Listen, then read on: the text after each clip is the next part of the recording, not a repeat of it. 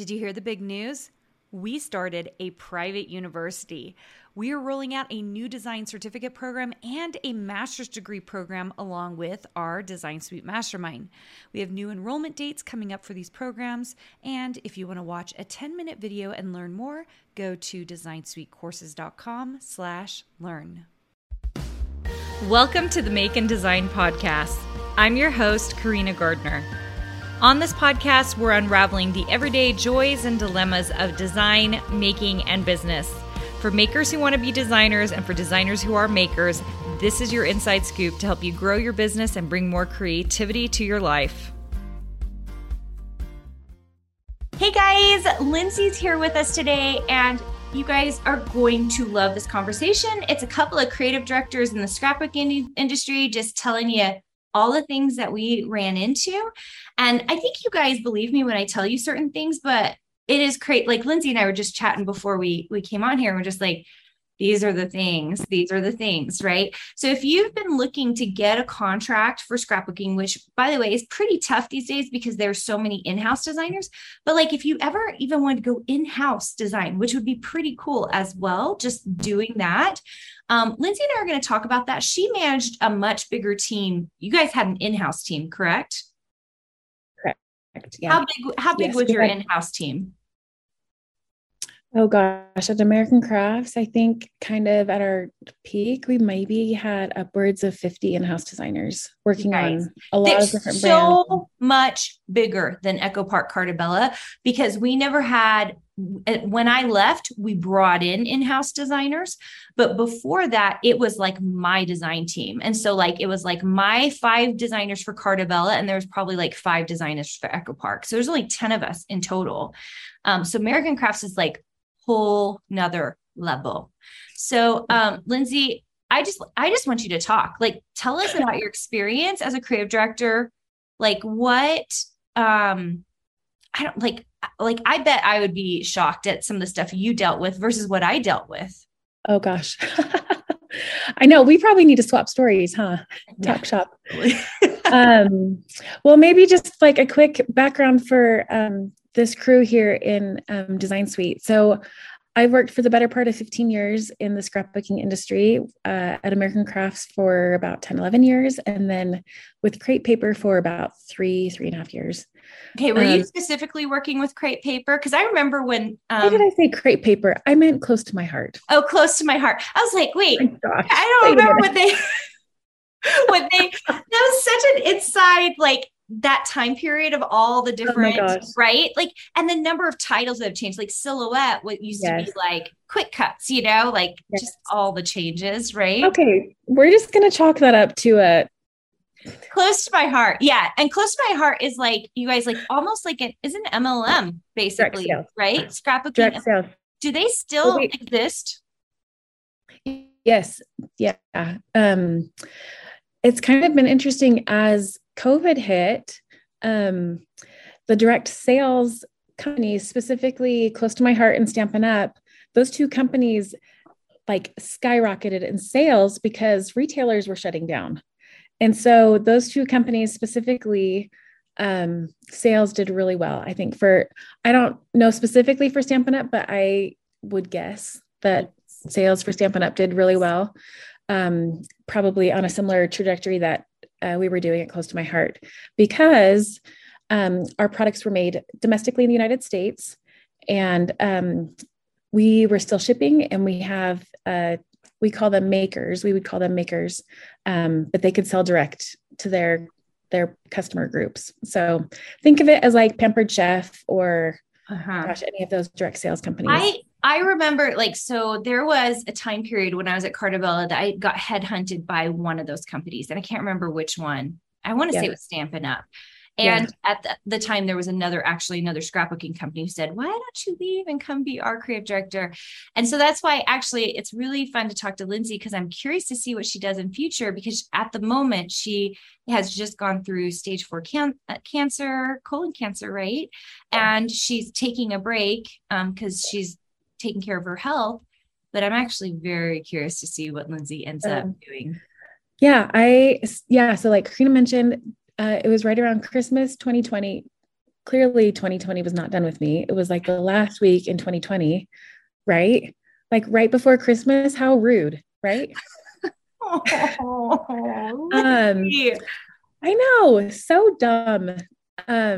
Was diagnosed with stage 4 colon cancer.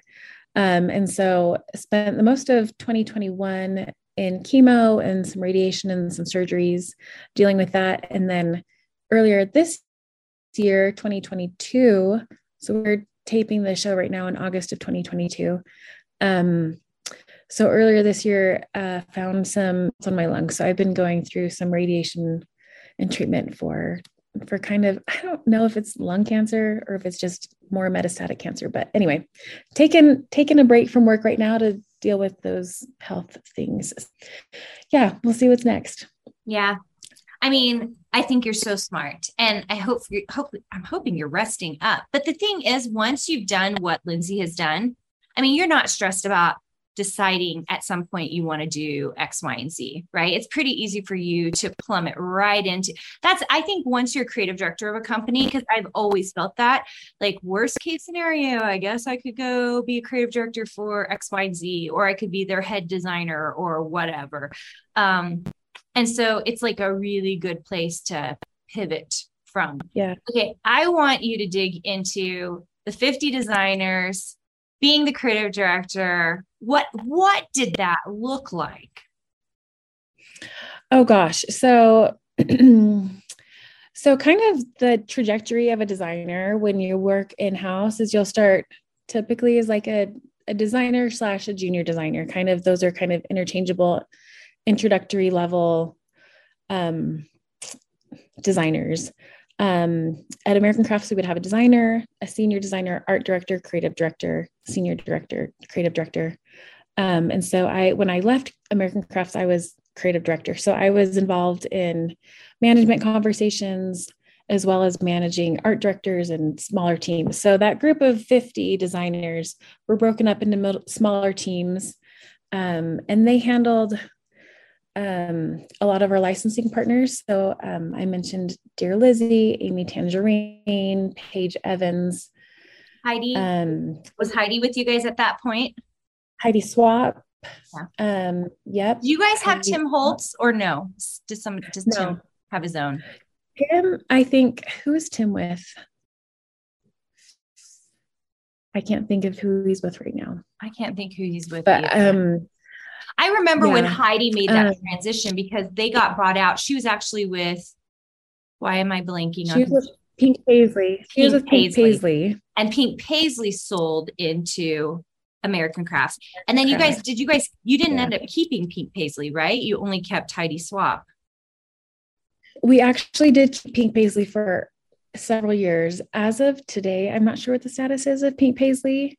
I know that Paige Evans still has a line. Yeah, I think I saw that, because Paige does stuff for Silhouette still. Yeah.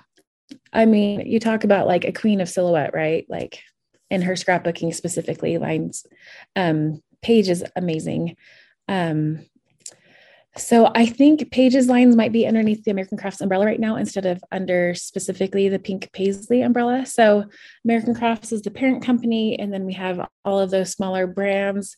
And then underneath those brands, we have licensors. And so the way that our design team was set up was they would each work on a brand. And so that would include like a brand and typically a licensor, brand and a licensor. That was generally high level speaking how our design team was split up. And so you would have these designers that intimately knew what a Maggie Holmes looked like, what a Dear Lizzy line looked like, what an Amy Tangerine looked like, what a Vicky Boutin line looked like. And just really knew the ins and outs of that brand. And so that was really important when you're working at a company like American Crafts. You have to maintain distinct qualities and characteristics when you're designing and building a collection, because you don't want this homogenized look across the board. And so that was a big part of my job as creative director, and overseeing all these brands to make sure that each line told a distinct story and it just had a distinct point of view and perspective within the scrapbooking and crafting industry, that they brought a new voice to the table, that they maintained characteristics from previous lines and built on those that foundation from one collection to the next, that there was like a story that kind of connected them through the years. So that was one of my main jobs, I think, as creative director at American Crafts, was to make sure that there was differences and separation and between the lines, and made sure that as we brought new on or acquired a new company, that there was a distinct look and feel about that company, and that it would appeal to a different audience, because that's what you're trying to do as a business, is you're trying to expand that footprint and reach of who your audience is. Yeah, agreed. And I think that's something designers need to hear. Now, so we worked so differently because my creative director group was almost agency style. So like we hired and contracted multiple designers that worked under the Karina Gardner brand, who then worked for Carta Bella. So it was kind of an agency within a company. Yeah. Whereas you have a lot of in-house designers. And one of the things I was thinking when you were talking is that it is so interesting because, you know, Design Suite, you guys are trying to market yourself and create the products. But when you think about like the model at American Crafts, it really is actually the opposite. The marketers are the big brand, like the Dear Lizzie's or the Amy Tangerines. They're doing the marketing, and there's a whole design team underneath who are actually creating the designs. So it's actually easier because it's broken out into parts. Yeah. Yeah. And that was always kind of not the mystery behind things, but, and I don't think that it is any mystery, but I think maybe one of the misconceptions, maybe is the right word, is that Elizabeth Karchner is the actual designer on the Dear Lizzie line, and that Amy Tan is the actual designer on Amy Tangerine, that Vicki Boutin is the actual designer, meaning the actual pixel pusher and designer and illustrator. And that's not to say that the designers don't contribute, but as far as being the actual designer on the collections, the in-house designers, the one that's actually working for American Crafts, we were the ones that were doing the heavy lifting and the actual designing. Yeah. So I think that took me a while to figure out that some companies worked like that, because we didn't do it that way at Echo Park Carta Bella. It was like the designer was the designer.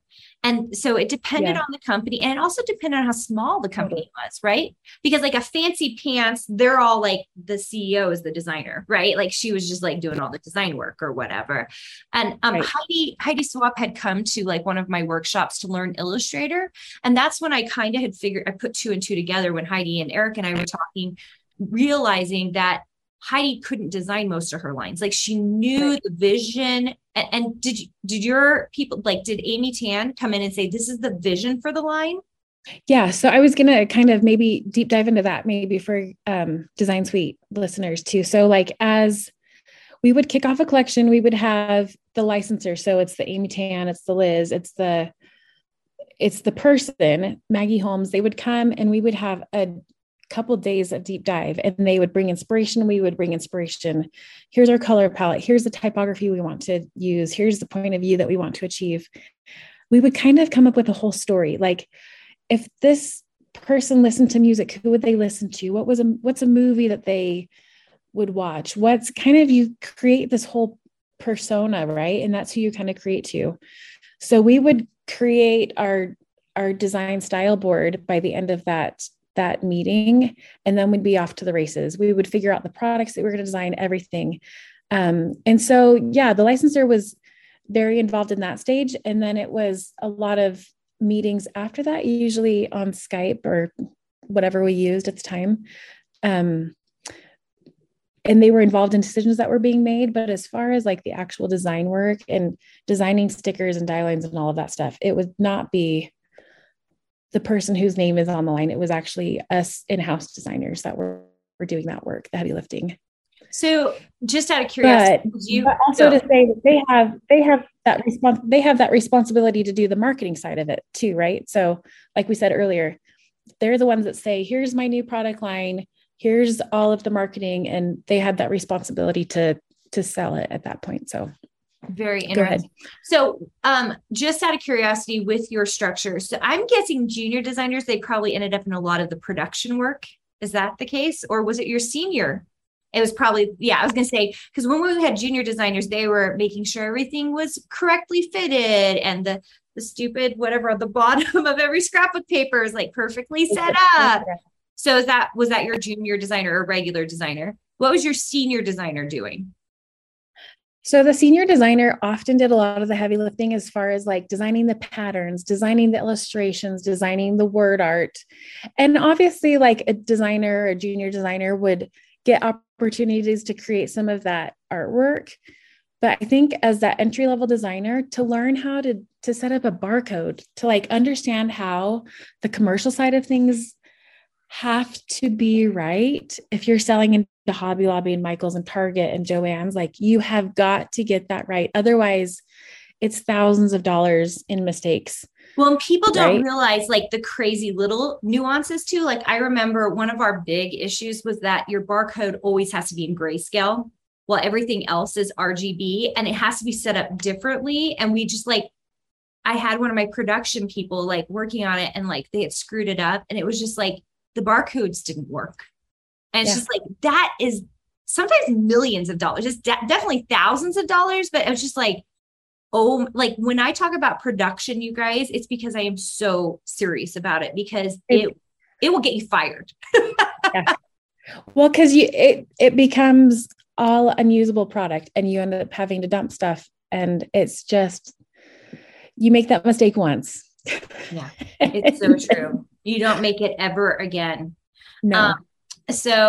Okay. So then you've got your senior designer, and then you guys, creative director is the next one up. And so and then we have like we have an art director next. An art director next. And so like an art director might oversee maybe 2 teams. And then creative director is overseeing those art directors. Got it. So yeah, it's just kind of that building of trust and understanding. And like, do they have things like the little zip strip on the bottom of the paper mastered? Do they understand how that works? Mm-hmm. Do you understand, like, can you zoom in and be like, and identify an issue right off the bat? And that sounds crazy to have like such a critical eye, but being critical is not a bad thing because you're saving potentially millions of dollars down the road. Mm-hmm. So you really have to have that critical eye and just an eye for detail. Like that is such a critical skill set to develop, to be able to just look at something and quickly identify what's working and what's not working. Yeah. And be able to move forward. So I know so many designers think it really is all about the design work. That's definitely the fun part, right? Like building the patterns, building the collection, building the sticker sets. Like that is such the fun part. But the thing that gets you a job in the design world or gets you picked up as a contractor in the design world is the something special. It's not necessarily how good the design work is, but it's like, are you good at details? Are you good at execution? How fast you are, production? Are those the same things that you were looking for? Totally. And like, I think like what you just said, and we were even chatting beforehand, like what is it that sets you apart? Like when you look at someone's portfolio, are you designing in a collection? Do you have that commercial aesthetic? Are you designing for yourself? Or are you designing for the masses? Because, you know, like it's totally fun to create art for yourself, but it's another thing to create artwork that appeals to an audience that is going to bring in the money. Because as much as I love to create for myself, I also have bills to pay. I have to make money. And so understanding what is commercially appealing is critical. And so do you have a portfolio that looks like it all goes together, that looks like something I could just slap a barcode on and send out the door? Like, is that your frame of mind as you're creating? Or is it just like a one-off thing here and there? I'm trying something to see if there's like an example, but I don't have anything within reach here. But I think that was one of the mistakes that I made as I was looking for a job. Like I would just create a one-off thing and wasn't looking at like, here's a hero pattern, here's a secondary pattern and like a third, like, does it all go together? And I think quilting and scrapbooking have a lot of similarities when it comes very to much the same. It is different in that in scrapbooking, I feel like you actually have a lot more leverage, like for patterns and building out. In fabric, it tends to be tighter, and you've got 3 colorways, so that the design work has to be tighter. But I think that's why those two things have become, my bread and butter, because they go together. If you can think in collections, if you can think about like, especially what you call the hero, I usually call the master, it really is all about like, how strong can you make it so that the rest of the collection is very easy to build. Yeah, totally. And that's totally what you look for. And I think another big thing that I look for when I'm hiring a designer is, do they have a creative mind? Or are they relying on their tools too much? I mean, Illustrator has become such a powerful tool. I mean, we have a pattern tool now, like that's pretty awesome. But I've seen a lot of people rely on the tools too much and not the creativity. So I can teach Illustrator all day long. I can teach you the tools, but do you have a creative mind? That is so much more difficult to train and to harness. And I'm sure you've probably encountered a similar thing too. You can't teach that. Like, do you have that it factor? So good. Okay. See you guys. Hey, did you know that you can visit me at makeanddesign.com to learn more about this podcast and join my VIP group for weekly freebies? I can't wait to see you there.